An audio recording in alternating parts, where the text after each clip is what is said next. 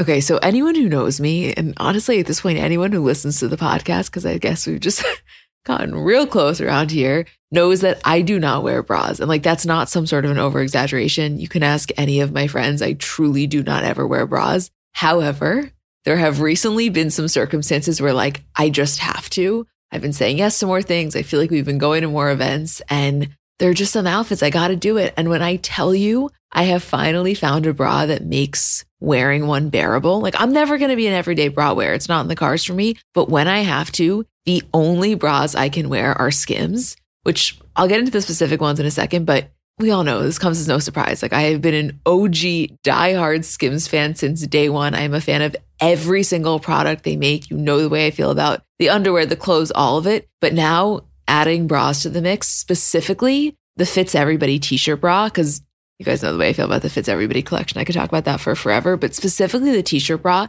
it's just so comfortable. I don't know, the straps don't dig into you. It's probably the only bra I've ever worn where when I get home, I'm not like dying to take it off, which I cannot express how massive of a feat that is for someone like me.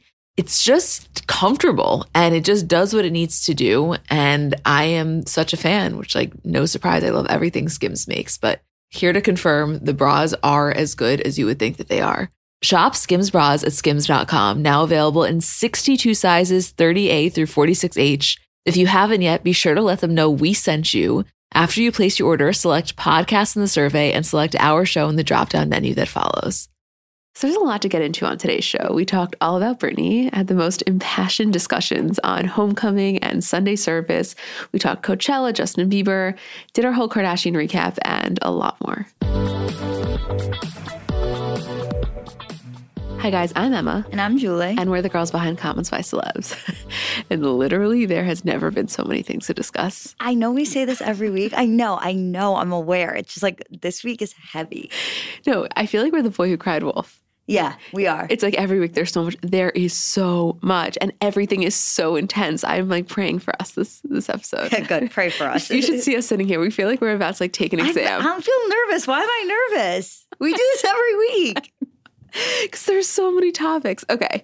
Obviously, we're going to get into it all and we're going to try to do so in a very cohesive way. First things first, I feel like we've been starting every single episode doing this because it just is a developing story. We wanted to give you a college admission scandal update. Not that there was anything crazy at all, but we just like to keep you guys informed. So as we reported on last week, Lori Loughlin and her husband denied the plea deal and they are pleading not guilty. This is, again, very allegedly because we don't know, but what we've heard is that she's still not on good terms with her daughters. And apparently, specifically Olivia is just really distraught, which I mean, we could all imagine that she would be, obviously. So apparently Felicity Huffman can get 4 to 10 months in prison and could also end up just being placed on house arrest. Who knows? So a couple of celebrities since last week have spoken out on it. First off, Kim Kardashian was on Van Jones's show. And he asked her about it and she said, and I quote, "If they couldn't get into a school, I would never want to use privilege to try to force them into a situation that they wouldn't thrive in anyway. That's what I see as not appropriate." She said that her and Connie work really hard to try to ensure that their kids are kind and grounded. And she said that, "I want my kids to be as grounded as possible. To buy your way into something would just wouldn't benefit anybody," which was like that sparked headlines everywhere. Yeah. I mean, the thing is that's always funny about these situations is like, what did they think she was going to say? Like, yeah, I would totally use privilege to get my kids. Like, she gave the right answer, and I believe it's her honest answer. It's just like, what else was she going to say? This morning, Bob Saget was on the Today Show, and they asked him, and he literally said, "I love Lori." They asked, like, "Do you talk to her?" And he just said, "I love Lori, and I have no comment. I want to respect her privacy." And this is just, his exact word, like, "It's a strange time." And that was it. A strange time it is indeed, Emma. Yeah. Listen, Bob, we understand. So there's that, just for anybody curious. I think that, oh God, I'm dreading talking about this. Okay. I think that the thing that everybody's the most curious about is the hashtag Free Britney movement. It's funny that you're dreading it and I'm so fucking excited. It's not that I'm not excited. I'm fascinated by it and I want to get into it. It just has to be dealt with such a level of care, I guess. And we will. No, we're just going to tell you the facts. We're not giving any hot takes here. Yet, at least. Yeah, I might go rogue. So there's a podcast called Britney's Gram, and they have an Instagram account also, and it is co-hosted by Tess Barker and Barbara Gray. And basically, these two women started this podcast to talk about Britney's Instagram antics, because as you know, they were a little all over the place. And that was literally the purpose of this podcast, just to break it down. And a couple months ago when she went radio silent, basically, in January, as a result of, apparently her father being ill, they were like, okay, well, we have no content now to look at on her Instagram. So they started doing some investigative journalism, basically, as to what is going on with her. Because, we haven't heard a lot from her. We had them call in to give like a 1-minute brief synopsis, but the audio just isn't cooperating. So we're just going to break it down for you guys. But these women are incredibly devoted to this cause and really have like made it their life's worth to kind of understand what's going on with Britney. Right. Right. So I want to start, I guess, by saying what happened, how they initially started to break the story, and then you can take the reins. How's that? I would love to. So once they started to do some more research on what was going on with Britney, and of course they learned about, and it's been a known thing that since 2008, she has been under a conservatorship. And for anybody that doesn't know what that means, I just want to read the definition of what a conservatorship is, because I think a lot of people don't actually know what that is. So what that is, and I'm reading this, it's a legal concept in the U.S. where a guardian or a protector is appointed by a judge to manage the financial affairs and or daily life of another due to physical or mental limitations or old age. So as we know, when all the shit went down with Britney and the whole head shaving times, her father, Jamie Spears, was put as her conservator, and she has been under this conservatorship. Okay. So these women are recording this podcast and they're learning more about it. And they get a voicemail who they consider to be an incredibly reliable source. And it was from a paralegal at one of the law firms that was dealing with Britney's legal affairs. I'm going to read you verbatim what that voicemail said, okay? It said, "Hi there, I cannot disclose who I am. I just heard the latest episode and you guys are onto something. What is happening is disturbing, to say the least. Basically, Britney was in rehearsals for domination. It came to Jamie's attention, that's her dad, that Britney was not taking her medication as prescribed. She was missing a lot of doses and just full on not taking them. So they got her to the doctor and the doctor said, okay, if you don't want to use these medications, let's get you a new one. She refused to take the new one. Jamie said, either you take this medication or the show's off, and I'm pulling my support and you can't do it. Britney did not follow Jamie's instructions, so he was true to his word. He pulled the show. He verbatim said, blame it on my illness. Britney has been in a mental facility since mid-January. There's no timeline. There's no end date, particularly in sight for this stay at this mental facility to end. She did not want to go. From what I understand, this is not a decision she made at all." Again, that was the voicemail that was left on Britney Graham's podcast line from a paralegal that was working at the law firm that was dealing with a lot of her legal dealings. Okay, that's step one. Now, Julie, go from there. First of all, the story is crazy. I want you to know that I genuinely haven't been this invested in a story since somebody was like, hey, you guys heard about this O.J. Simpson fella? I was like, no, tell me more. That's how I feel here. Like, there's just so much to it. It's so interesting, and it's really gained a lot of traction because the thing is, we can't know for sure whether or not she's actually being held against her will in a mental facility. There's just really no way at this point of knowing. I believe their source, of course, because I think he's very legitimate, but we don't have facts there. We do have facts about, however, is that the conservatorship is in place. And when the conservatorship was put in place, it was supposed to be temporary. It was supposed to be 2008. We'll review at the end of the year. And the whole point of it was so that Britney would be able to get custody of her kids back. And she did the first year of the conservatorship. And then when she was going to go on tour, the conservatorship didn't end. I guess from what I've heard, the tour, Live Nation wouldn't back up a tour or allow her to do a tour unless she remained under the conservatorship. So she remained under conservatorship. This is now 10, 11 years later, and she's still under this conservatorship. And I think what people have to understand about the conservatorship is I think it varies really person to person, and whoever's in charge of it, can handle it differently.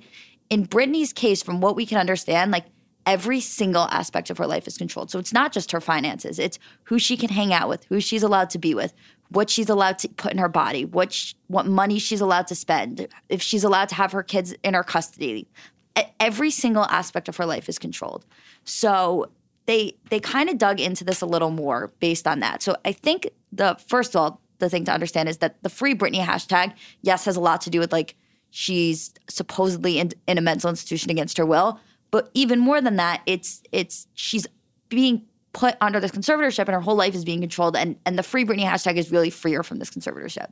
So there's a few like signs pointing at like everything that we're being told about this is true. And one of the biggest ones is that Lynn Spears, Britney's mom, was liking comments on her Instagram about, you know, like supporting Britney and we're here for your family and we want Britney to be free and we want her to be like under this control. And she was liking those comments. And I looked because a lot of times what I noticed that like older parents and like moms will do on Instagram is they'll just go through and like everything without reading it. So I was like, let's check here and make sure that's not the case. It wasn't. It was about like 2 or maybe 3 comments that she liked, and that was it. And they all had to do with like saving Britney essentially.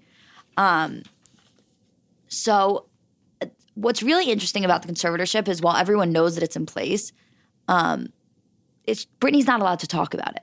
So there was this incident. There's been a few incidents where it's been brought up and either edited out of like footage that was shown or like taken out of interviews. So Britney did this interview on what I believe is the Jonathan Ross show. And she said, she was talking about her new album and what she wanted to do with the album. And she said, you know, I'm under this conservatorship and I have been for 3 years. This is a couple years back.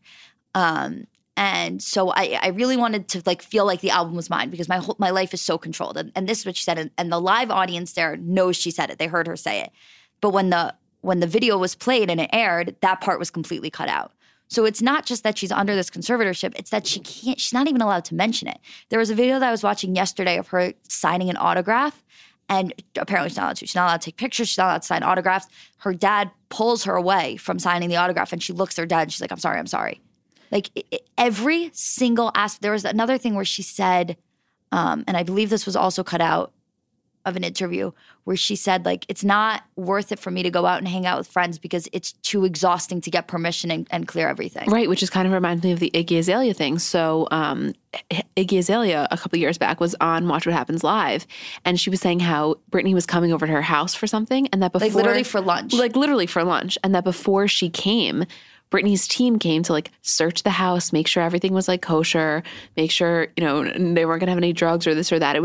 She was like, yeah, I guess I passed Britney's team's test. She said that to zero harm. Like she was not trying to throw under the bus. She didn't even realize what she was saying. She didn't even realize what she was saying. She was just saying, like, citing it as kind of a weird anecdote that happened. And then everybody, now we're looking back at that clip like, oh my God. Also, of course, you know, when this stuff starts to happen, everybody starts to come out. So an extra TV intern or employee or something came out and said that he was literally fired from Extra, like from working, he was banned from working with Britney because he asked for a selfie, and her dad like freaked out. So those are just the facts of what's happening. Like it is a fact that she is under conservatorship and has been since 2008. Whether or not she currently is being held in a mental health facility against her will, that we don't know. It is just what we can speculate based on all of the other evidence. I will say, so yesterday, of course, she made headlines. She was spotted for the first time leaving the Montage in Beverly Hills with her boyfriend, Sam. And apparently she was out on like a day trip from the mental health facility. And you could see she looked kind of disheveled. She was wearing Birkenstocks, which for some reason made headlines everywhere. And what people are saying is that this was very staged and incredibly calculated by her team, kind of like to show her. In light of they know what's happening. They know that this massive movement is being undertaken, and they wanted to kind of show her like, no, she's fine. I have no idea. I would never feel qualified enough to be able to say like, this is definitely what the case is. My gut feeling about this is that something's really off. I feel that way, one, from her mom liking the comments, from it makes sense based on the way that some of the comments that she has made. Interesting to note is that yesterday night, also known as last night, Jamie Lynn Spears posted on Instagram. It was a video of her and Britney, and it was from a while ago. And she wrote, 10 years ago, who was there? I've been here long before anyone else, and I'll be here long after. I love my sister with everything I have. So anyone or anything that speaks to the contrary can get the fuck out of here with all of the comments about what you don't understand. Do not come for me or the ones I love anymore. You can move the blank out of here with all that, just like the other lady who was running her mouth. Basically, what happened is that people are coming to Jamie's page being like, you're not protecting Britney.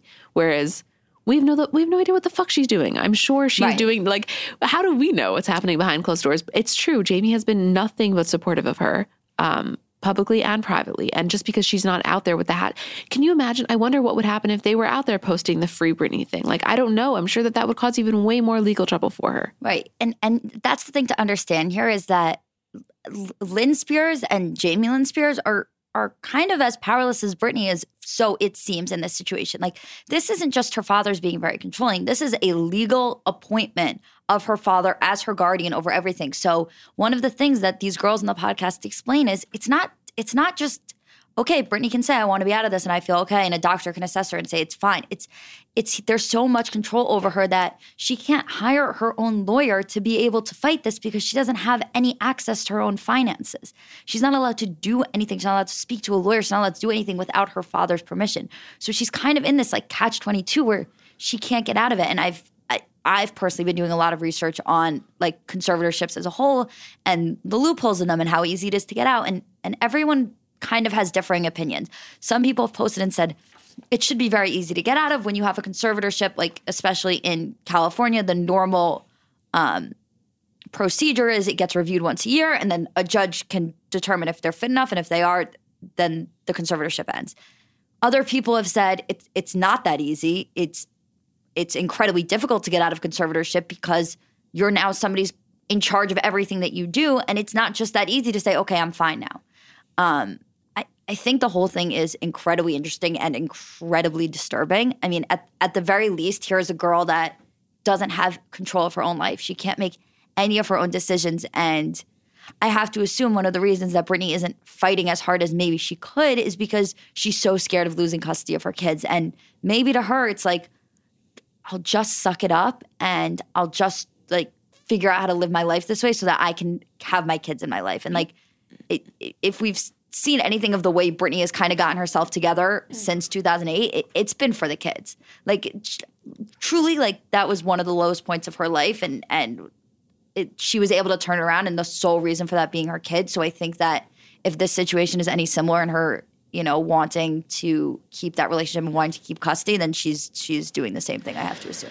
Yeah, I don't know. It's not good. Whatever it is, it's just not good. And I can imagine, you know, in her camp, in her team's camp, that now that this movement is really taking charge, I can imagine the panic that's going on there. Well, I think that's also one of the reasons that people are speculating that that's why she was seen. I mean, listen, it's no coincidence in my mind that this starts and all of a sudden she's being given a day pass and being seen out in public for the first time since January. And especially leaving the front door of a hotel.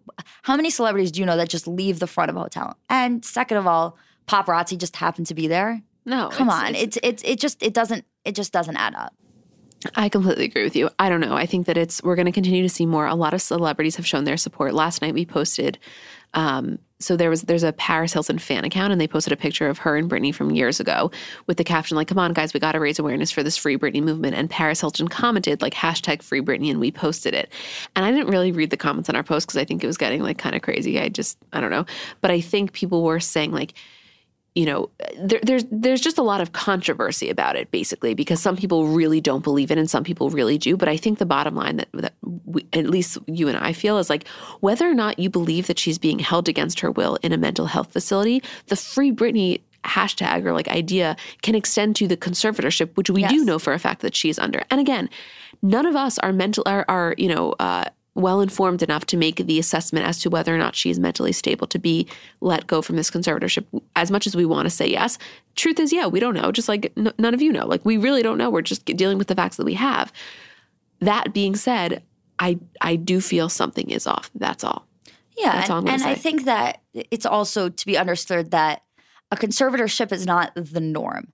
It's not like everybody who's struggling with mental health issues that are either maybe a danger to themselves or were a danger to themselves or danger to other at one time are under a conservatorship. It's not like these just get slapped on everybody and it's the norm. It's pretty unusual from what I understand, and it's usually like done for adults who are like incapacitated or can't make their own decisions, or like from what we can see from Britney, to me it doesn't seem like that. And I think that a large portion of this is just the ability to make your own decisions. And you know, that's the thing, like one of the things that the voicemail said, that the guy who was the paralegal said, was that the reason that she was put in the mental health facility is because she wasn't taking her medication.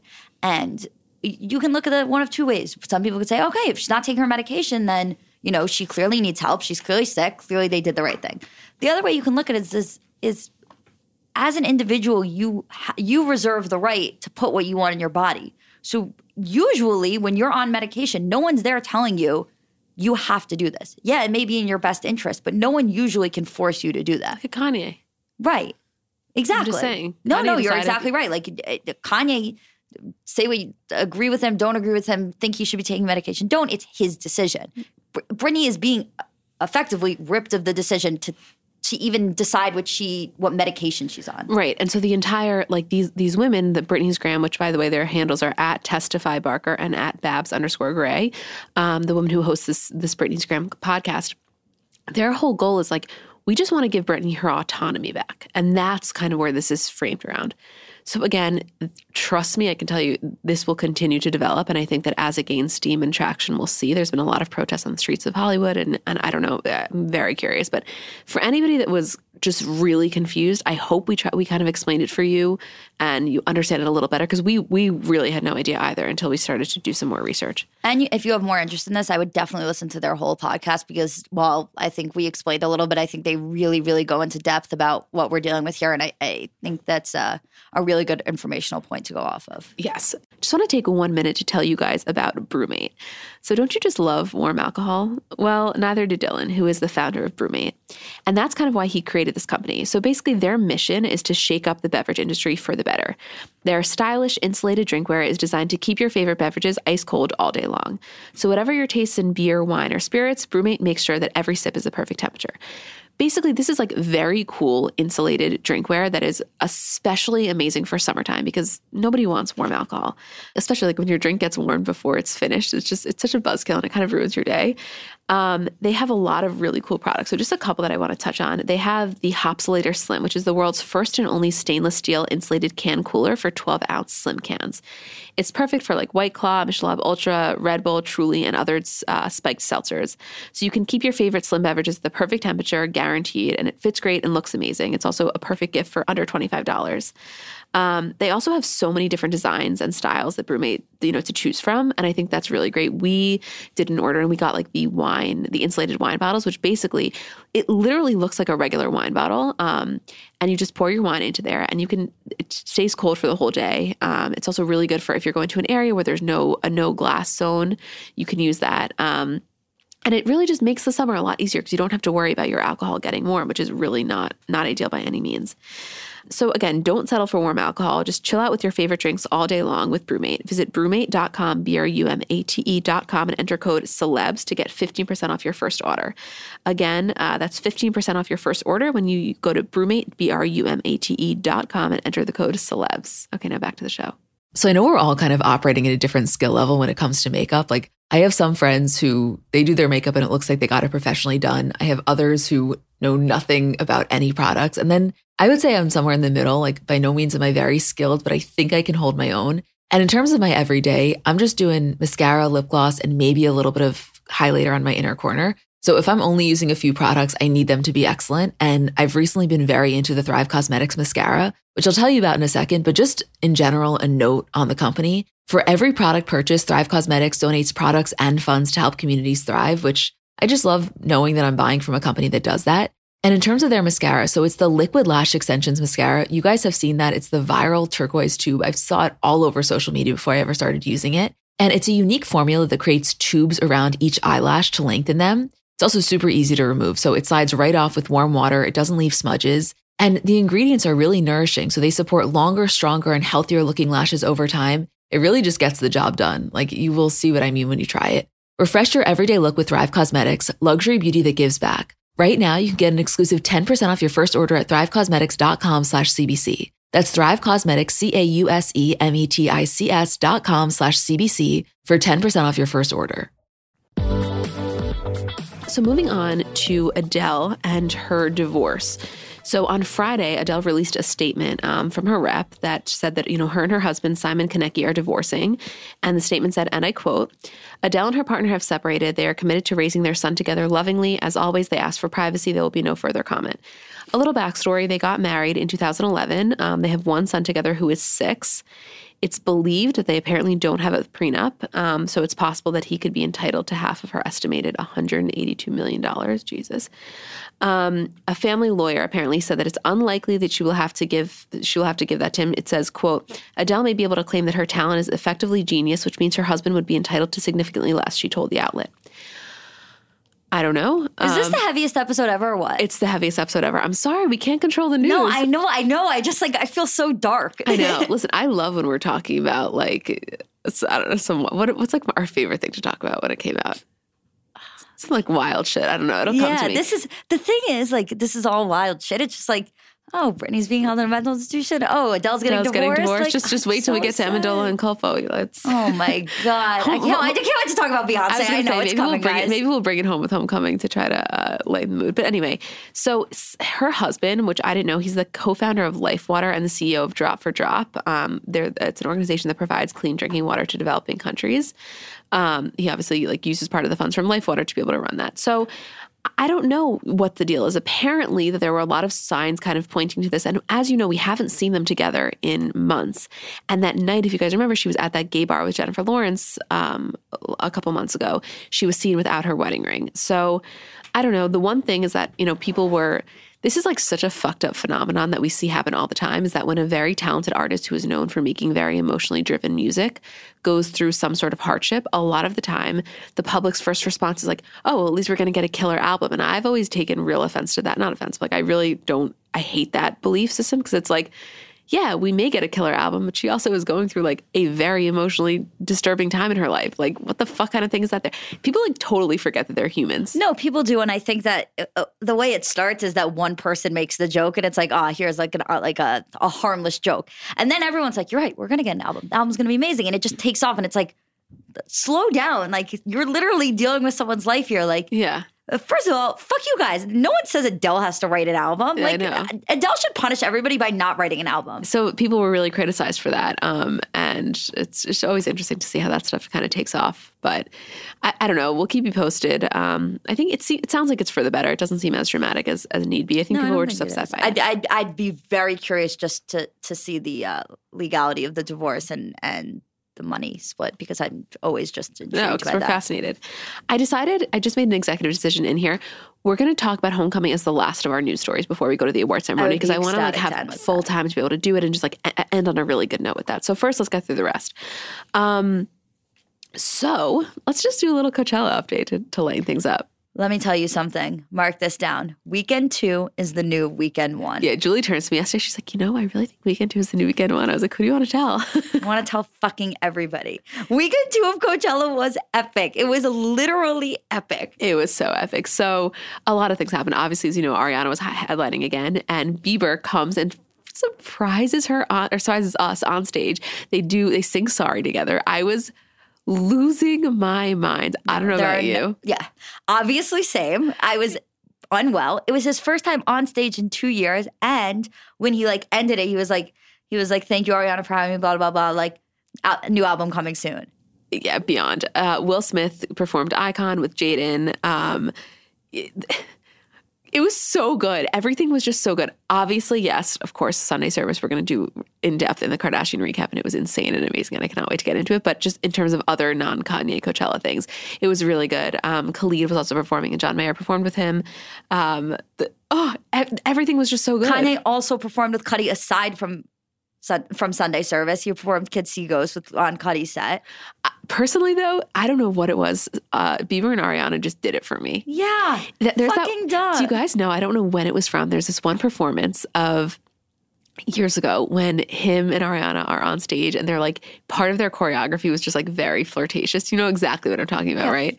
And he's holding her hips, and oh my. Yeah, it was the best moment of his life. It was for our lives too. Well done. It just brought me back to this. Not that their choreography was flirtatious in this one, but they have a very good energy. Yeah, they're very good friends also. I feel like they're well, they're the children of Scooter Braun. That's what I was going to say. Like, I feel like they're like stepkids that like were like put together and now they're like best friends, sibling, but like kind of cute energy because they're not actually related. Absolutely. Do you want to quickly touch on the debate over the Ariana versus Beyonce pay thing? Oh, yeah, I'd love to. So this report came out that Ariana Grande supposedly had earned double what Beyonce made playing Coachella, headlining the same day.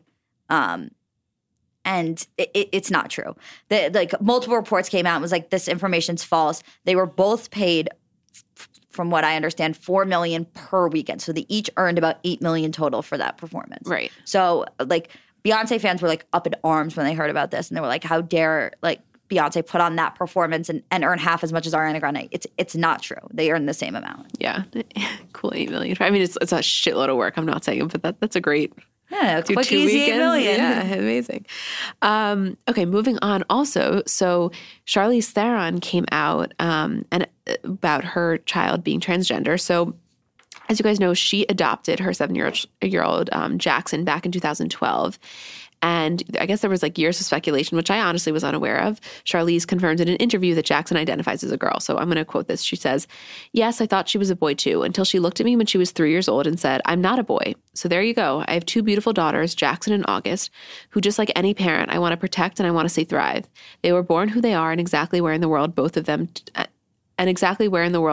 get to find themselves as they grow up and who they want to be. It's not for me to decide." Fucking awesome. This is like she took a page out of Angelina Jolie's playbook. Oh my God. This is like, I love this story. It was so handled so well and so admirably. And like, I can't say like enough good things about Charlize. Yeah. She went on to say that, as a parent, it's not her job to tell her kids how they should identify, but to quote, celebrate them and to love them and to make sure that they have everything they need in order to be what they want to be. And if that is not the most perfect quote about parenting that I've ever heard, I don't know. Because it's completely true. It's just like, I always say that, I think in my own life, I feel this way, like unconditional love is what really has driven me to be able to thrive. And I feel like you feel the same way. And just having that love and that celebration, and you're allowed to be you, whatever you means. And having that support of your parents is kind of, it's unparalleled. There's nothing like that. So it's great and good for her that she's so woke. No, incredibly. And especially when you consider that her daughter was adopted, it's kind of crazy. Like who knows what family she could have ended up in. I know. And to end up with Charlize, who's so supportive and so amazing and so accepting of who she is incredible. And I agree. It's just it's unparalleled. It absolutely is. Okay, moving on to Danny Amendola and Olivia Culpo. I need to just like update a little bit on this because this was fucking wild. So basically, Danny Amendola, who, as you know, is most famous for being on the Patriots. He's now no longer on the Patriots. He's on Detroit. But he was dating on and off Olivia Culpo, who is a model, influencer, kind of just like a fashion icon she's kind of become, I would say. Yeah. I don't know. Really, yeah. And also a reality star. She had a show on E! So they always had a very kind of like tumultuous relationship. If you remember correctly, they were together, then they split up, then they were getting back together. And then like right when they had just gotten back together, there were pictures of him surfaced with a model. And that's when Olivia did the famous Instagram story where she was wearing on her wrist his Rolex. And she was like, and the caption was something like, well, I guess, when you buy it for him, like, I guess I'll wear it myself. Basically saying she had just bought him this Rolex. And then it came out that he basically cheated on her. So they've always had a very kind of crazy relationship. They were first linked back in 2016. Apparently, Olivia was seen with Zed at Coachella, which is what prompted the rant that I'm about to read you. Okay, so Danny Amendola posts to Instagram a video, which is now deleted, a video of Olivia. And this is the caption. I'm reading it word for word. So he writes, "I believe there should be a boundary between private life and social media. Olivia believes in fishbowl lifestyle. This fundamental difference was huge in our relationship. If you're my real friend, you know I'm private. My mother, brother, father, and nephew are closest to me in this world, and you don't see one picture of them, and that's for their protection from those who criticize and judge. I believe in nailing picture frames on the inside of my house to remind the ones I love that I care. Olivia chooses and wants to be noticed on the internet and in Hollywood to make money, which was hard for me to understand but quickly had to learn. Whereas the cost of fame in this world doesn't appeal to me. I play ball for one reason, and that's respect. The only reason I'm writing this post is because, whether I liked it or not, we lived in the public eye. Some of it is amazing. I've met some of the nicest people from all over the world, and Olivia and I had some amazing times together. Just like any other loving relationship, we fought. A lot of the time it was my fault because let's be honest, I can be an idiot. But yep, she fucked up too. And if you cross me, I'm a hard motherfucker to deal with.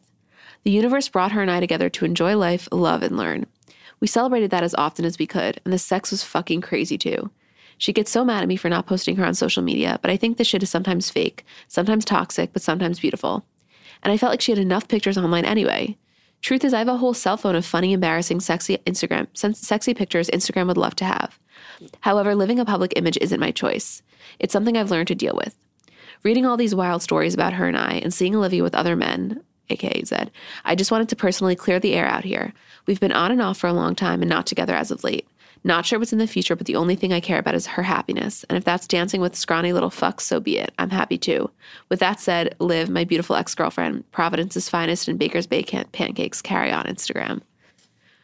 Whew. I have so many thoughts. What do you want to start with? Like, this guy is such an idiot.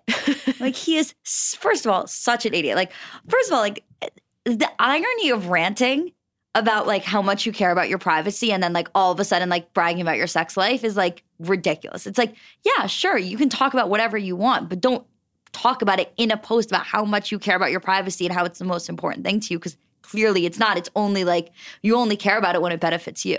And the thing is about relationships like this, like, Olivia Colbo and him could have had a very quiet relationship. Like, just because you're famous doesn't mean your relationship is out in the public. The reason their relationship was out in the public is because he, A, cheated on her, and B, like, there was just so many issues there that, like, it became public and people took an interest because of it. Think about how many celebrity relationships you don't hear anything about. When was the last time you heard about? And Ryan Gosling. Yes, that's what I was going to say. Yeah, no, I know. It's like okay, yes, I will say though, I can understand her career being literally an influencer, basically, as a huge issue for someone who wants to maintain privacy. He is no saint. I'm, like, not a fan of his, but I'm just saying, you know what I mean? No, I agree. But the other thing is, like, A, you know what you're getting yourself into. It's not like they started dating and she was like, I'm going to become an influencer. And he was like, I don't. Like, yeah. They were dating. She was an influencer. He knew how she, like, lived her life and the way she posted on Instagram. And if it was such a fundamental issue, I think he would have from the start been like, I don't think I can date somebody like that. It's just too much for me. That's my feeling. I understand that it usually doesn't work in a perfect world like that. But if it's such an issue and that's, like, the biggest thing in your life is privacy, then you don't date somebody who puts their life out there like that. I agree with you. I think also, though, what's interesting is that what sparked him to do this post, allegedly, or, like, so we can assume, is the speculation of her with Zed. It's like everything's fine until she speculated with another guy, and then right, and then all of a sudden it's issue, but he's allowed to, like. Yeah, I mean, those pictures were the pictures that came out a while ago of, like, him and that girl. There was no nothing left to the imagination. They were clearly engaging in. You know what I mean? Like, I don't know. This is the type of thing where it just makes me sad. It's like, did it come to this? And not that it was this, he was not going off and bashing her in this post by any means. It was kind of like a guy that was fed up with the fact that everybody's talking about his relationship. And he's like, okay, you know what? Fuck it. Let me just break privacy for a minute and explain to you what's really going on here. But it could have been handled much better. Clearly, as we say with Justin Bieber a lot of times, this didn't go through a publicist first, which is fine. It doesn't have to. It's candid and it's great, and that's his MO. But to not expect that he's going to get backlash for that, I don't know. It's just a little. Yeah, there's something off about him. There's something very off about this guy. I don't know. Okay, moving on. Also, speaking of Bieber, there's not really a story here, but just kind of to his recent Instagram antics, I just want to I feel like we've also been doing continuing coverage of Justin and Haley. Do you feel that way? To. We have been.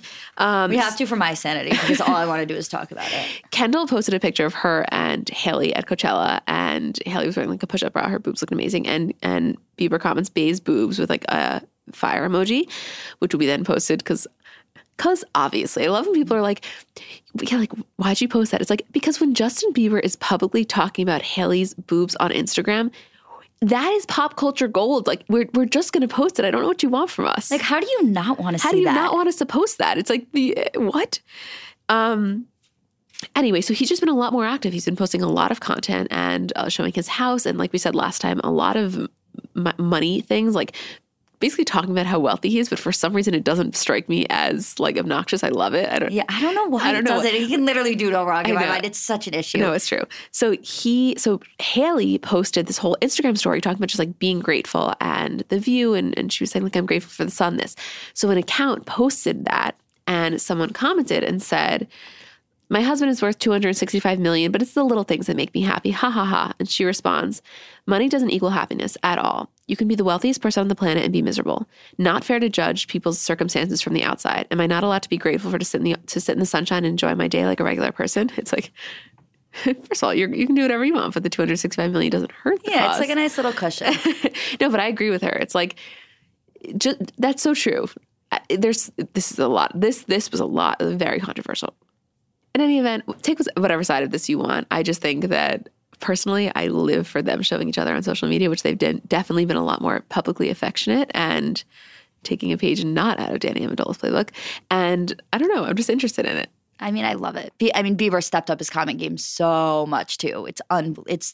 You know what? It's fucking amazing. You should see the amount that we don't post of him. There was one like a couple weeks ago where he commented, I don't even know who the guy was, but this guy uploaded a video of his son like on a bike, his like toddler son, and Bieber literally left this whole comment being like, dude, like it's his little head needs protection. Like he needs to wear a helmet. Like it was so cute, but we purposely didn't post it because you know who the guy was? Who? He was one of the pastors at Bieber's church. Oh. Because we're good people and because we knew that if we posted it, that guy's page would get like inundated with people being like, you know, the mob police. Yeah. It was unnecessary, but it was unnecessary. It was like if you were able to see it and take it just as Bieber commenting in concern about this little kid's head and think about him one day becoming a father, then you deserve to see it. If you're going to take it as being mean to somebody else, then like exactly, bother. We just like didn't want it. We're like, oh, we don't want to feed this controversy that's about to happen. Okay, last thing before homecoming, which I cannot wait to talk about, is another, if you've been listening for a long time, you know that I randomly get these bursts of very random stories that I get fascinated by. For example, the Little Xan thing. When him and Noah Cyrus, that was my Super Bowl. I could not get enough of it. I feel similarly to Bella Thorne. So Bella Thorne is 21 years old and she was dating 32-year-old Maud's son. And they had this very unconventional, eccentric relationship. They were like, she was also dating Tana Mongeau, the YouTube star, and they were kind of had like this open relationship. So a couple of days ago, Bella posts a mirror selfie on Instagram that had him in the background. And the caption was just, all good things must come to an end. I will always love you. So they broke up. According to TMZ, things got a little ugly because she showed up at his house unannounced to try to get her stuff. And his team was there, wasn't having it. And apparently the police were called. I don't know the legitimacy of this, but they are no longer together. And she was then spotted with 25-year-old Italian singer Benjamin Mascolo. Again, I know nothing about him, but Bella and Maud are broken up. I wish I could feign interest in this story. I wish I could humor you and be like, how interesting, Em. Tell me more. I can't. I'm sorry. I want to because I care about you and I care about the things that you care about. But holy fuck, I cannot force myself to care about this. I was literally about to say, like, so for all 6 of you that are also interested. Did you see my face? So I like zoned that whole thing out, I think. I know. It's fine. I care. So like if there's anybody out there that also is a little bit interested, I just wanted to give that to you. So I'm sorry. I know. No, don't apologize. I want you to be. I want you to. I recognize that like we're going from this to about to talk about Beyonce and like the two are not even comparable. I totally get it. I just can't help my fascination. No, you're allowed to. Thank you. It's fine. It's It's weird, but it's fine. Okay. The moment we've all been waiting for it. Let's fucking do it. You want to start the reins on Homecoming? Of course I want to start the reins. Okay, we're about to talk about Homecoming. So Netflix drops the Homecoming documentary, which is the documentary about the making and the performance of Beyonce's historic Coachella last year.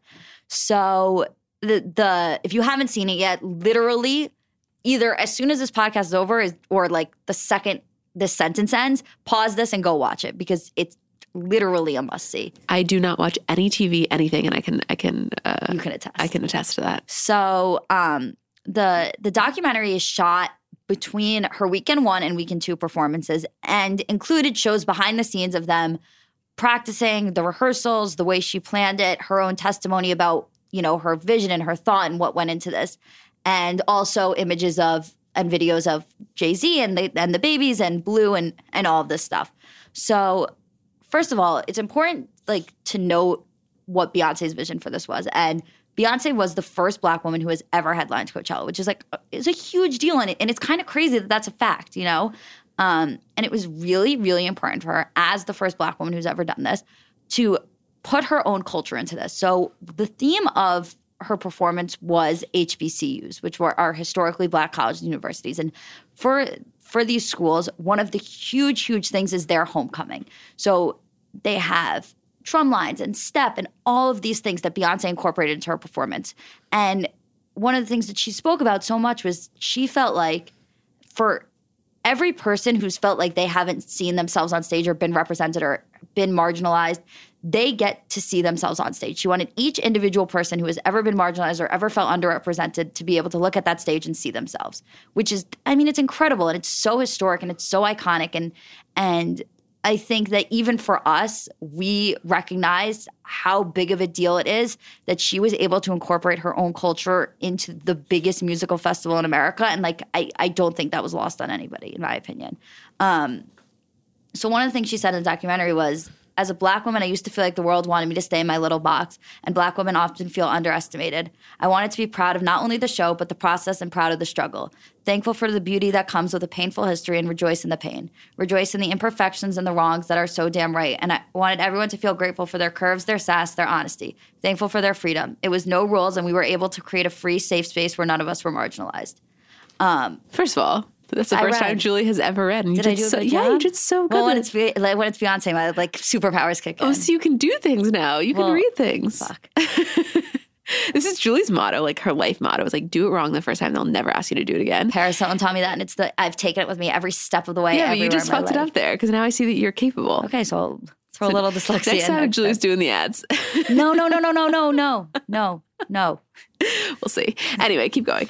Well, hold on. I want to pause for a second and just say, a lot of times with different stories that we talk about, it's very easy to sense a lot of times we're equally as passionate, but a lot of the times that's not the case. And we have different passions that kind of come out. So typically Beyonce has been yours. Like I appreciate her for the goddess that she is, but I definitely didn't have the same obsession with her that you did. This documentary, you said to me, you're going to watch this and you're going to get it. And I just want to say I got it. Not that I didn't get it before, but I really got it. She is, the line, with great power becomes great responsibility. She could have done that show and it could have been amazing, but there could have been no cultural significance. She didn't need to. Nobody said to her, as the first Black woman headlining Coachella, you need to infuse all of these elements. That was 100% her. Yes. And you want to know something? If she did it without any of that, it still would have been an incredible performance. But being able to have the level of performance she did while also recognizing the identities of so many people that have felt this way is like to collaborate those two things is unbelievable. Unfucking believable. She is, and to do so looking so graceful and elegant and classy. Like, what? No, it's unbelievable. This is what I've been trying to tell you. This is it. Like, first of all, we watched it last night. Obviously, this was like my fourth time watching it. And it was Emma's first time. And I'm not kidding. I could have watched you watch it for hours. Like, I don't even know if you noticed. I was literally staring at you smiling, watching you watch it. I felt like LeBron the first time his kid picked up a basketball. Yeah. That's how I felt. Like, it was just like, I could see like you like understanding. And like, I could understand why. I think there's two types of people. Like, I'm not going to entertain the third that's like, I think Beyonce's overrated. It's like, you don't matter and your opinions are stupid. So there are two types of people. Like, people who love Beyonce and just get it and are full out, like, beehive, everything, whatever. And then there are people who like Beyonce, love Beyonce, but don't have that portion of them that clicked. And I think what this documentary did was it clicked for those people. And they're able to see not only, okay, she's so talented and so beautiful and so amazing, but she's also so aware and so powerful and so like knows that she has this immense following and this immense responsibility and knows exactly what to do with it. And I think it just clicked for everybody. And also to show how calculated she is, and I mean that in a positive way. Like, the attention to detail in every single step was monumental. It was I couldn't believe it. When Destiny's Child came out at the end, I literally almost started crying. I'm not kidding. That's never happened. I'm not one of those people that cries at that kind of stuff. Like, I know. I just felt it. It was, you could feel it through the screen, so I can't even imagine what it was like being there physically. I remember I told you that Chance posted, I always bring this tweet up, that somebody tweeted a picture of Chance picking up the confetti off the ground from Beyonce's Coachella set.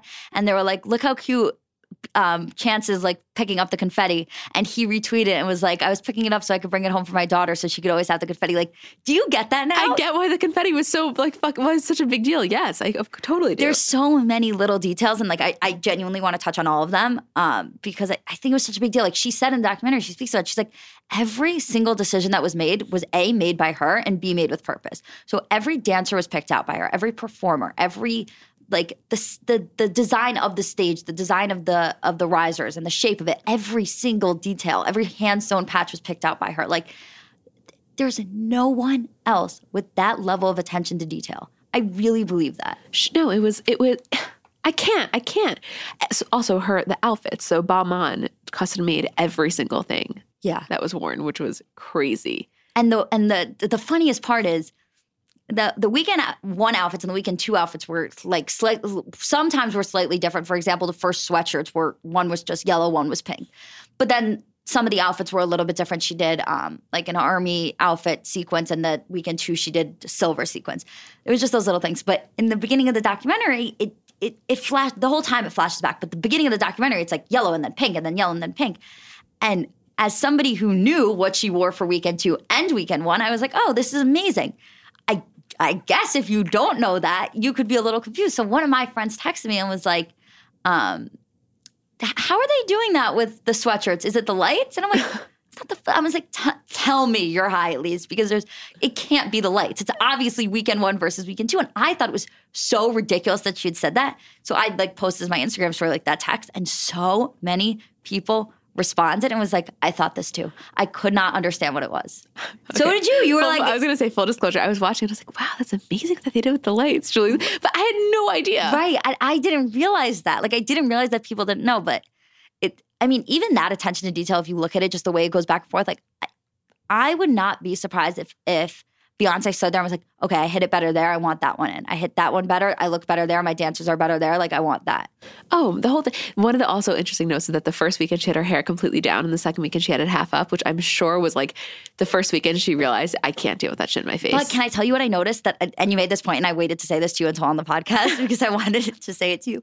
If you notice, there's a scene where she's in the pink outfit during rehearsal and her hair is up. Oh, maybe. So it could have just been purposeful to make the look different. It totally could have been purposeful, I guess. To me, I was like, I had no idea how she was doing that with her hair down, but yes. I don't know either. And it totally could have been, but I thought it was interesting that during rehearsal in the pink outfit, she had her hair up the same way. Yeah. We are literally, please God, tell me, I'm begging you, if you're listening to this and you care about these micro details about all of this shit that we do, please just tell me so we feel a little more sane. I feel like especially with Beyonce though, everyone. I know, but it's just, Julie, you and I could literally sit here and like, I would be, if you said to me, like, I just want to have a 30-minute conversation about exactly how the decision that went into her making her hair up, I'd be like, let's do it. Like, let's get our hairstyles on the phone right now. Like, do people care about this stuff as much as we do? I don't know, but I have to assume there's someone else out there. Well, clearly there are. We have a podcast. Yeah, I have to assume there's other people there who also know. I mean, literally fucking everything else aside, she looked so beautiful. And she worked so hard. No carbs, no sugar, no meat, no fish. I mean, she literally was having like air and a couple zucchini, I think. And she was like, I'm starving. Like, yeah, of course you're starving. That was motivation. So she talked about how like after she gave birth, she was 218 pounds and she had a lot of weight to lose, and she had a lot to be able to get her body back to where she could be doing the dancing and keeping up with that stamina. And it was intense. I mean, these people work so hard. She did this for 8 months. 8 months of prep for this one performance. And can I just break this down for you also, just so we can all put this into perspective, is she gave birth to the twins. She was still recovering from the C-section when she was performing. So she talks about how, the muscle spasms were out of control. And you can see that one video of Jay-Z like rubbing her stomach and like massaging out the muscle spasm, which is like fucking amazing. And she talks about how like her mind and her body just weren't connected. Like her mind just so badly wanted to be with her kids and her children. And she like had such a hard time getting into the right headspace to be able to do this. And she said, she was like, I pushed my body harder than I knew it was possible to, and I'll never push my body that hard again.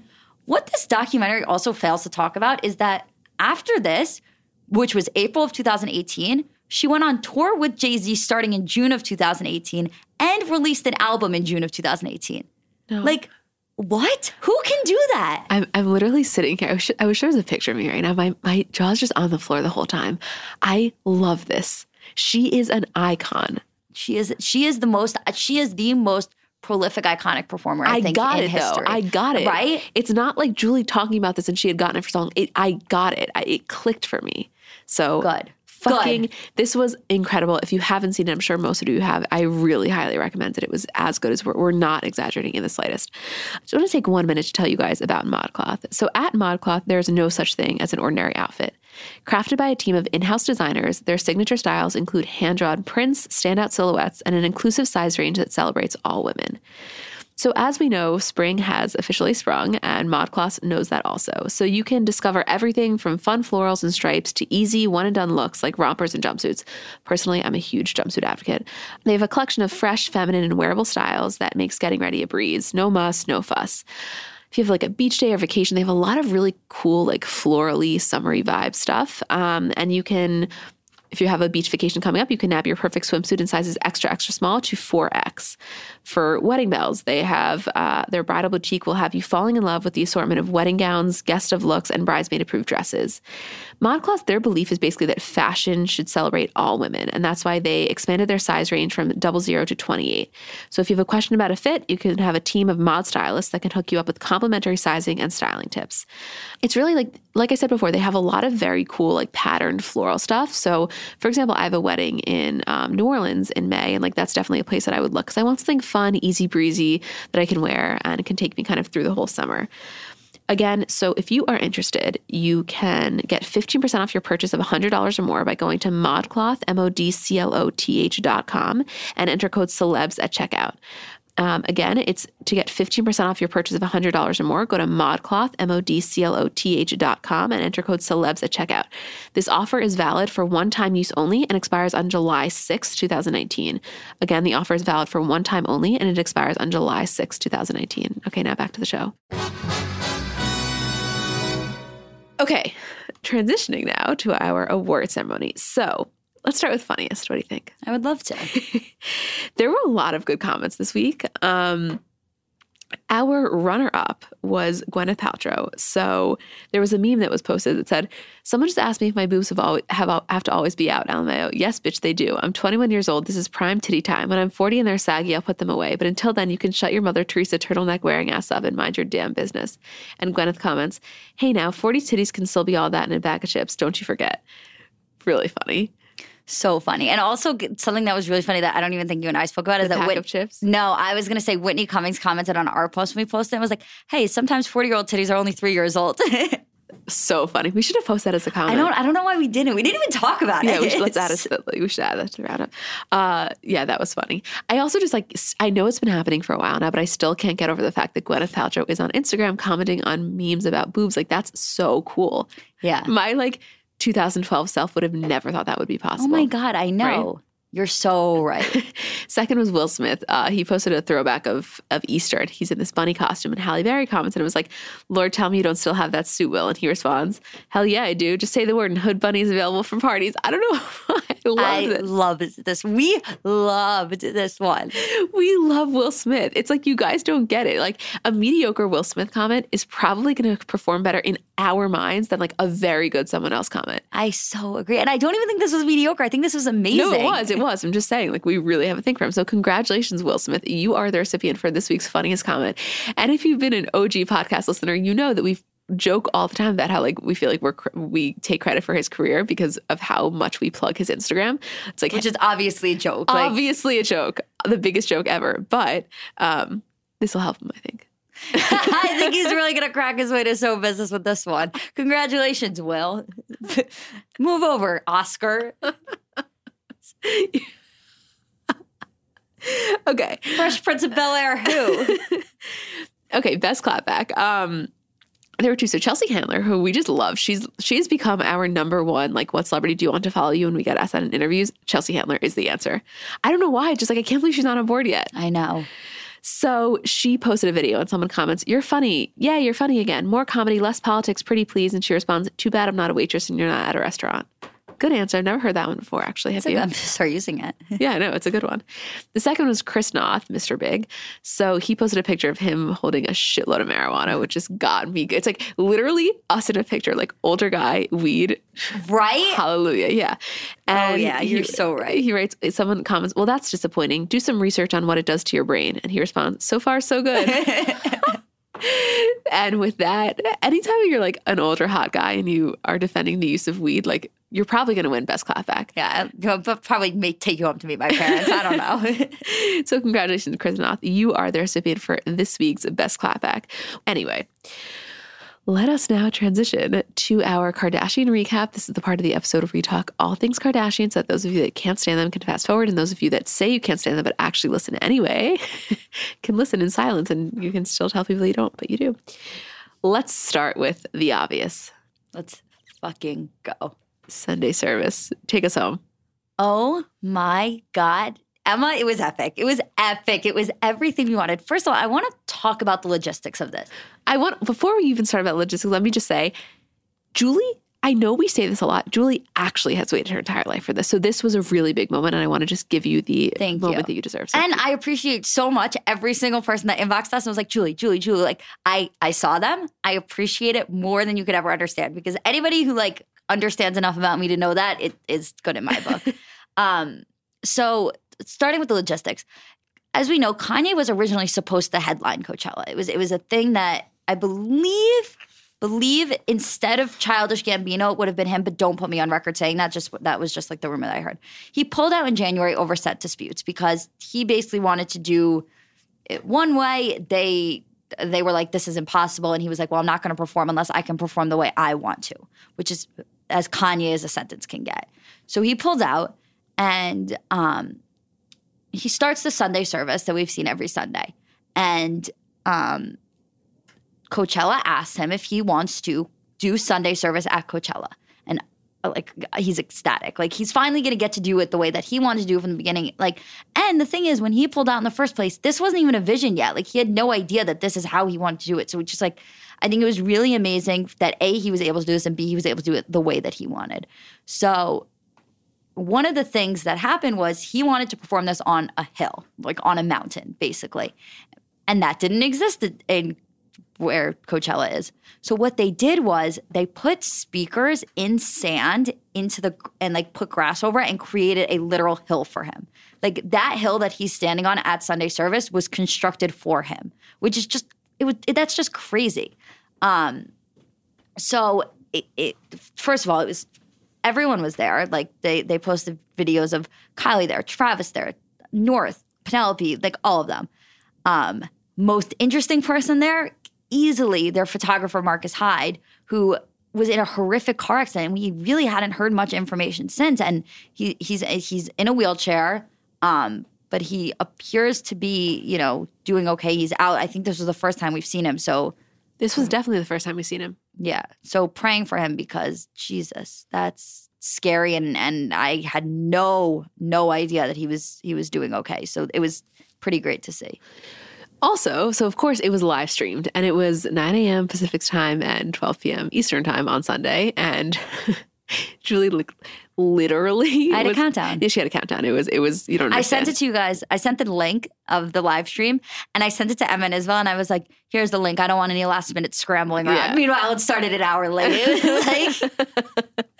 So wait. So we like click on YouTube, and we're like so hype.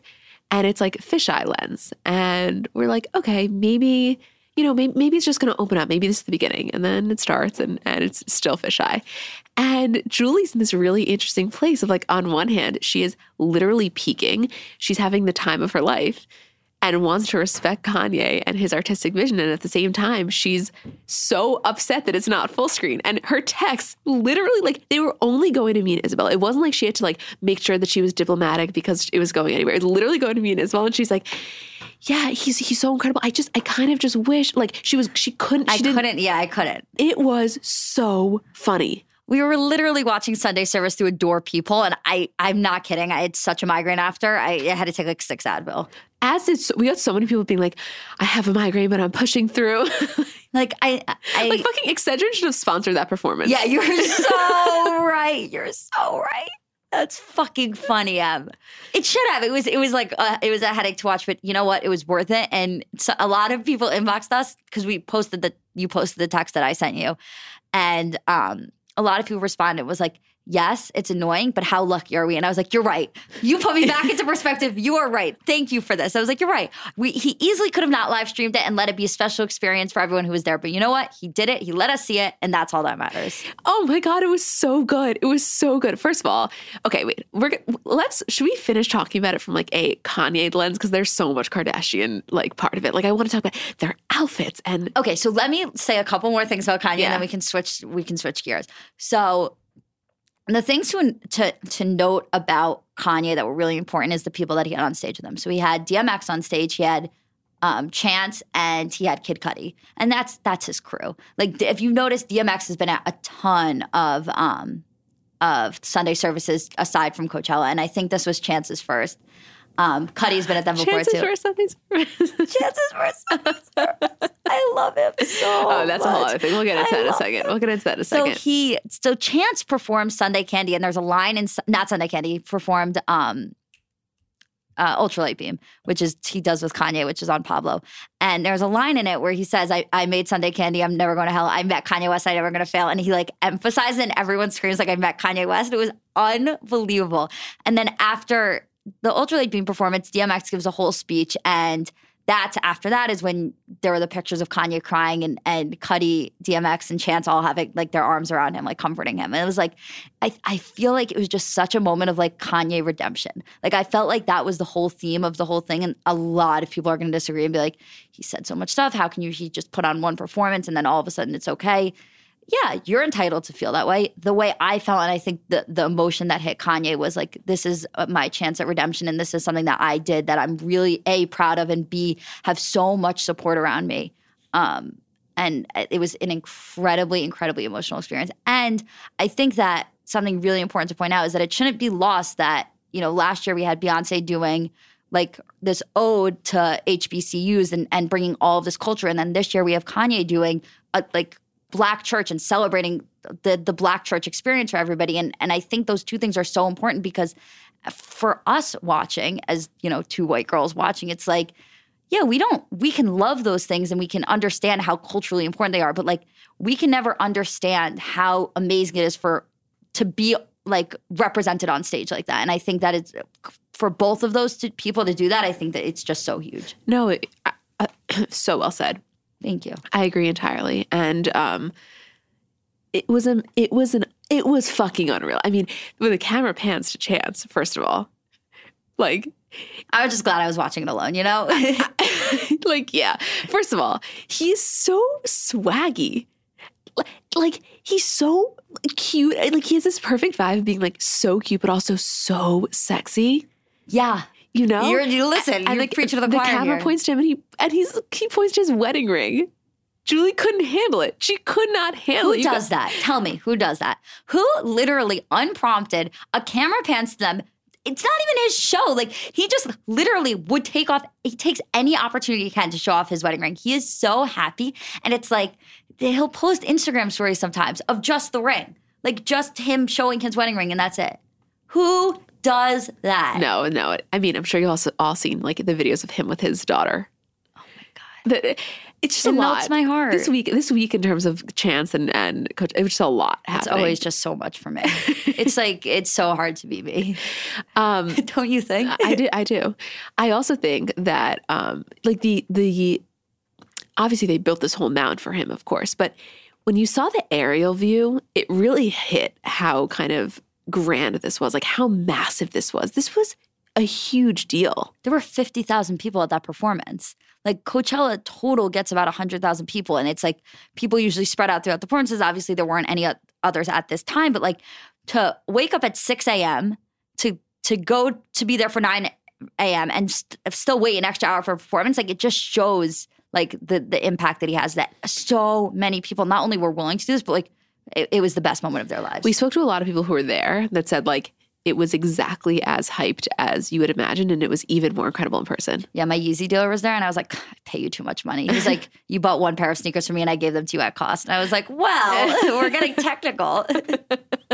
Okay, so obviously the family is like storing the shit out of this day, and we were living for every second of it. So Kim and North were matching in these they were all matching. The whole family was matching these like adorable, just color, the whole color scheme, the whole neutral. It was almost like when they posted that video, Kim posted the first story when they got out of the car and they're, in on Coachella grounds. I felt like I could just hear the wind in the background of like magic. Like, you know what I mean? Yes, Emmy. I know what you mean. So Lala was there. Her son was there. All of them were there, obviously, and all of their kids. Travis and Kylie. Travis had the crosses in her hair. She looked so fucking good. And they were so touchy, Kylie and so Tab. Touchy. Chloe was there. They had Kim's childhood friend, Allison. There was a video. So many people asked us this for some reason. Kim was talking about this guy, Schmurf. I have no idea. They're like, who is it? I have literally no idea. He was like an older white guy. Like, my guess, somebody from the label. Or Allison. I was like, maybe it's Allison's dad. Like, I had no idea. That was my guess. I have no idea. We'll do some. We should do some research. I tried. Like, I Googled who is Schmurf and nothing came up. So it's like. Because most people don't give a shit. I guess I'll have to like define my search or something. Also, so like, yeah, that whole thing. And then when North and Tracy's daughter were on stage. Yes. And then, first of all, they were up and then they that was in the beginning. Like they were dancing together. Tracy's kids are cute. Tracy Romulus, who's I think the COO of Kim's company or yeah, she's CCO. She's like their publicist, but also. Yeah, but like has like now stepped into like an even higher position. Either way, she has these three, the mushiest, most adorable kids. Look them up. The little boy is the cutest thing I've ever seen. Ever. Anyways, I digress. So they were dancing in the beginning because this is like it's Kanye's thing, but it's really become North's thing too. And I think Kanye loves that so much and like wanted to celebrate that. So he had her up there, obviously. And then, they weren't, once the actual show started, they sat down. And then for Lift Yourself, which is always the song that's like, whoop-diddy scoop, scoop-diddy-doo. So they show them running up. So Kim takes up Penelope, North, Mason, and Lala's son. And they all run up and like Kanye gives like North and Mason the chance to like speak into the microphone. I think she gives all of them. You just hear those voices. And like there's this one scene of them running up and the camera like shows them coming forward and then switches to behind the scene. And it's like the entire just circle of the fisheye lens was Kim's whole ass.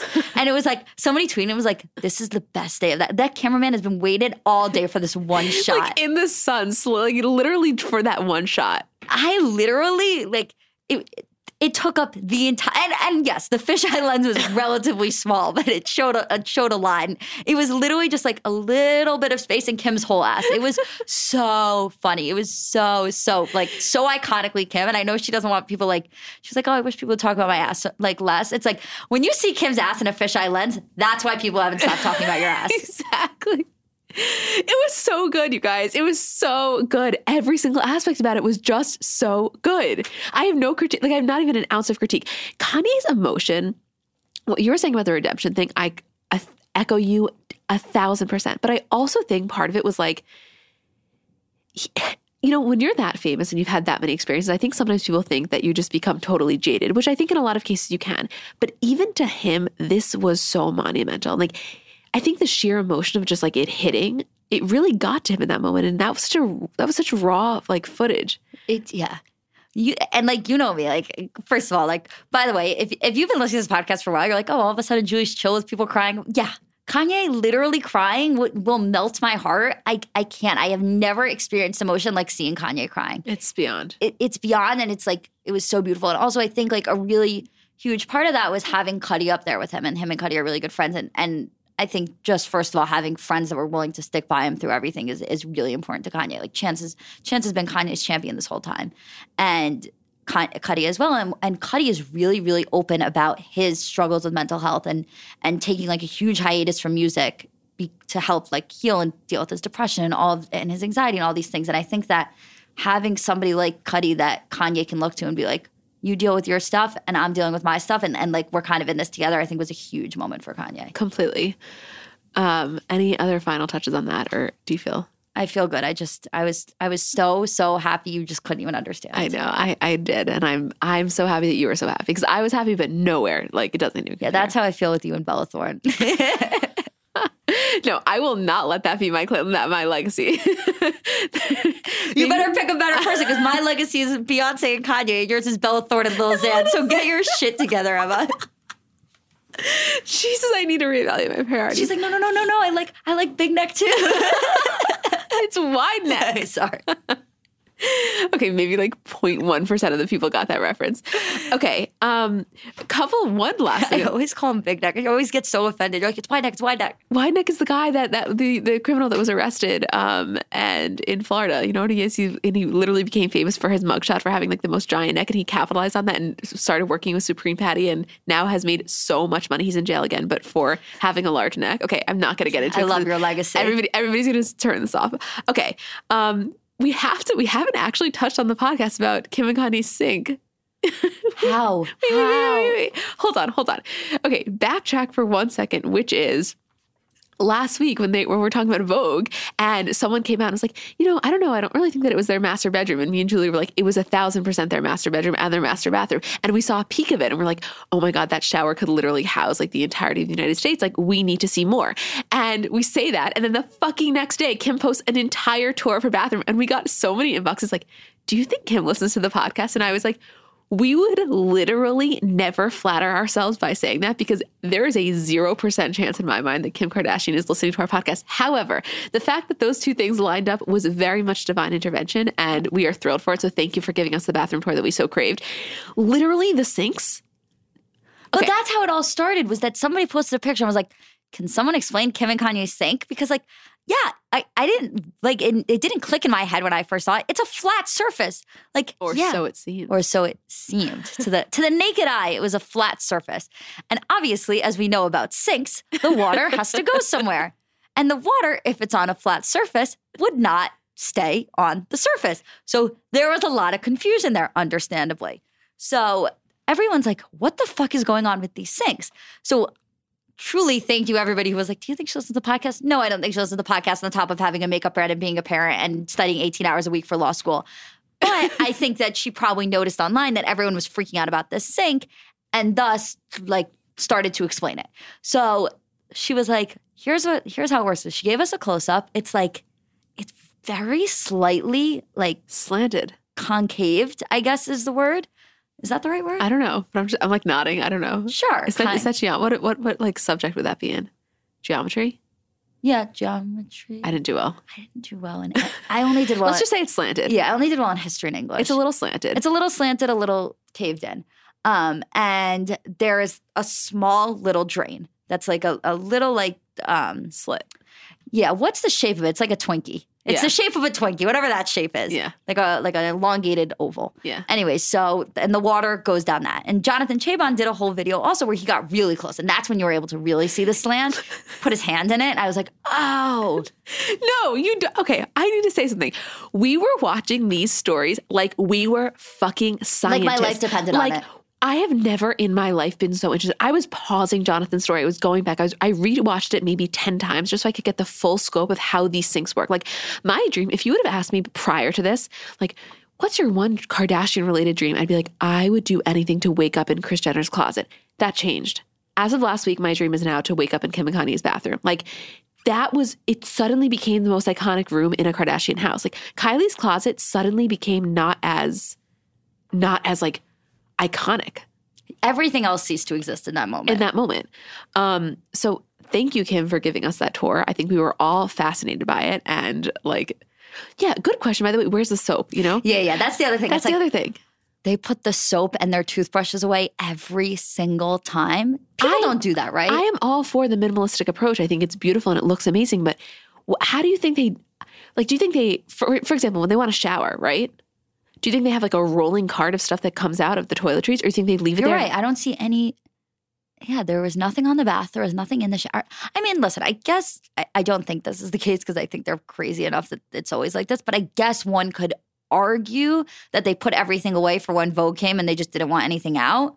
And then like on a normal day when they shower, the soap's just there all the time because listen, let me tell you, I'm all for minimalism. It's obviously, but there's not a chance in the world that if my house ran like that I would get into the shower and remember to bring soap with me. When I forget my like face wash in the sink and I'm in the shower, Like getting out of the shower to go get that face wash is a motherfucker. Like I hate having That's why to you do have to keep 2 face washes. But I'm saying I hate having to do any extra work. So the fact that like not only are you gonna you're gonna have to take an entire toiletry cart just to shower, that seems incredibly excessive, doesn't it? Yes. Again, I don't mean to criticize. Yeah, we respect the artistic vision. We're just curious. I guess we have a million questions. Yeah. Literally, Kim would come on this podcast like in our dream world, which, as you know, I keep manifesting because I think it's going to happen one day.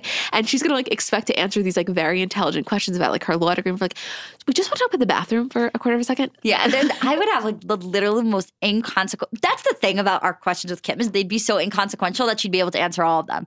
Like we wouldn't be throwing hard hitters at her where she's like, I don't know if I can answer that. I can't. We're say not that. like so. Do you have anything to say about the speculation that OJ is Chloe's father? We're like, so you're sinks. Yeah, she'd be able to answer every one of our questions because they're so inconsequential. It would be.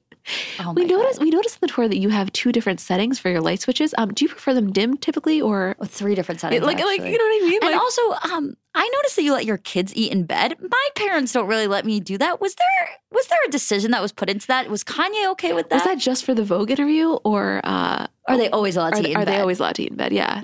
I mean, should we keep going? What's the inside of your car like? Yeah, is it messy or are we all clean? Are we all clean? When you get out of the car, is there security that waits there? Do they like escort you? Do you help the kids clean up the playroom? Are the kids responsible for cleaning up their own playroom or is somebody there to always clean the playroom when the kids are done playing? Is there a standing attendant in every room that just wipes the surfaces the second that anything is put on them? How do the kids feel about that when they go to other people's houses and don't have to put the stuff away the same? That's why, let's go back to that. When North was at JoJo's house and she was just able to throw glitter all over the fucking place, of course she did. She had no idea. She couldn't.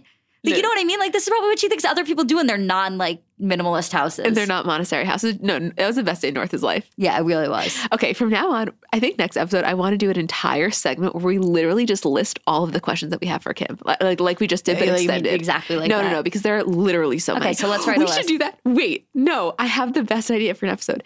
We should do a list of all of the Kardashians and all of the inconsequential questions that we have. Done. Like shit that everybody's curious about. You know what we'll do that on? I love when we plan things on the podcast. The next time there's not an episode, like the next time there's a break from a Kardashian episode, we'll write that We'll do a list. bonus show. Yeah. Like, oh my God, I'm so excited. Like, Kendall, where were you when the Pepsi commercial backlash struck? Oh my God. Like little things like that. Yeah. You know what I mean? There's so many. Oh my God. What about did the pilots on the plane have to sign NDAs? Like when they were going to, Chloe's giving birth in Ohio. Everything. Oh my God, I have so many questions. Also, one last thing that we want to say in the Kardashian recap is that this morning we got sent to us and then it was deleted. Victoria Villarreal, I think that's how you say her last name, who is Kylie's assistant and like chief of staff, commented on Jordan's most recent bikini picture and then deleted the comment, or the comment was deleted. But that did happen. We saw proof of it. Does that, to me, that's a good sign in terms of their friendship, because I think Victoria's, she was close to Jordan, but her loyalty is to Kylie. So she's not going to comment that if Jordan and Kylie are on like terrible terms. Also interesting that somebody at Coachella asked Jordan and her mom about Kylie, and like Jordan's initial response was like, I have love for everybody. And they were like, but do you love Kylie? And she said, I'll always love Kylie. And Jordan's mom was like, we will always love Kylie. And then they said, do you have any message? And Jordan didn't say anything. And her mom was like, we love you, Kylie. Yeah. So, I mean, I told you, I think there's still a lot of hope there. Yeah, there definitely is. Anyway, I think that is it for today.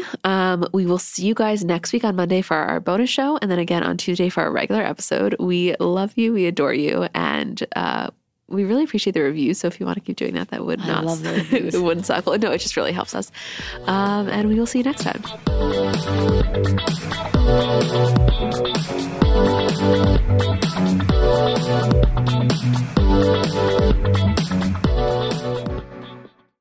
So I'm a big fan of transparency across all aspects of life. Like, generally speaking, there's pretty much nothing I wouldn't rather be told straight up. But specifically when I'm buying something or paying for a service, I just want to know what I'm getting myself into. And oftentimes there can be so much nonsense or so much yada yada. For example, sneaky terms hidden in the fine print of contracts, or bills that randomly go up without properly alerting you, or budget airlines with cheap fares but then exorbitant fees to make up for it elsewhere. And we just should not need to be dealing with this type of yada yada in our lives. And yes, you could read every single word of every single contract, and that's one way of avoiding it. Or you can go with the trusted brand like Metro by T-Mobile that helps you to get ahead and not pull you back. That's right. You don't take yada yada from life, so don't take yada yada from your wireless provider. Metro by T-Mobile has no contracts, no credit checks, no surprises, and nada yada yada, which honestly gives so much peace of mind. Like, you shouldn't have to compromise for an okay option with sacrifices when you really deserve that full transparency. Stop by one of over 6,000 Metro stores nationwide.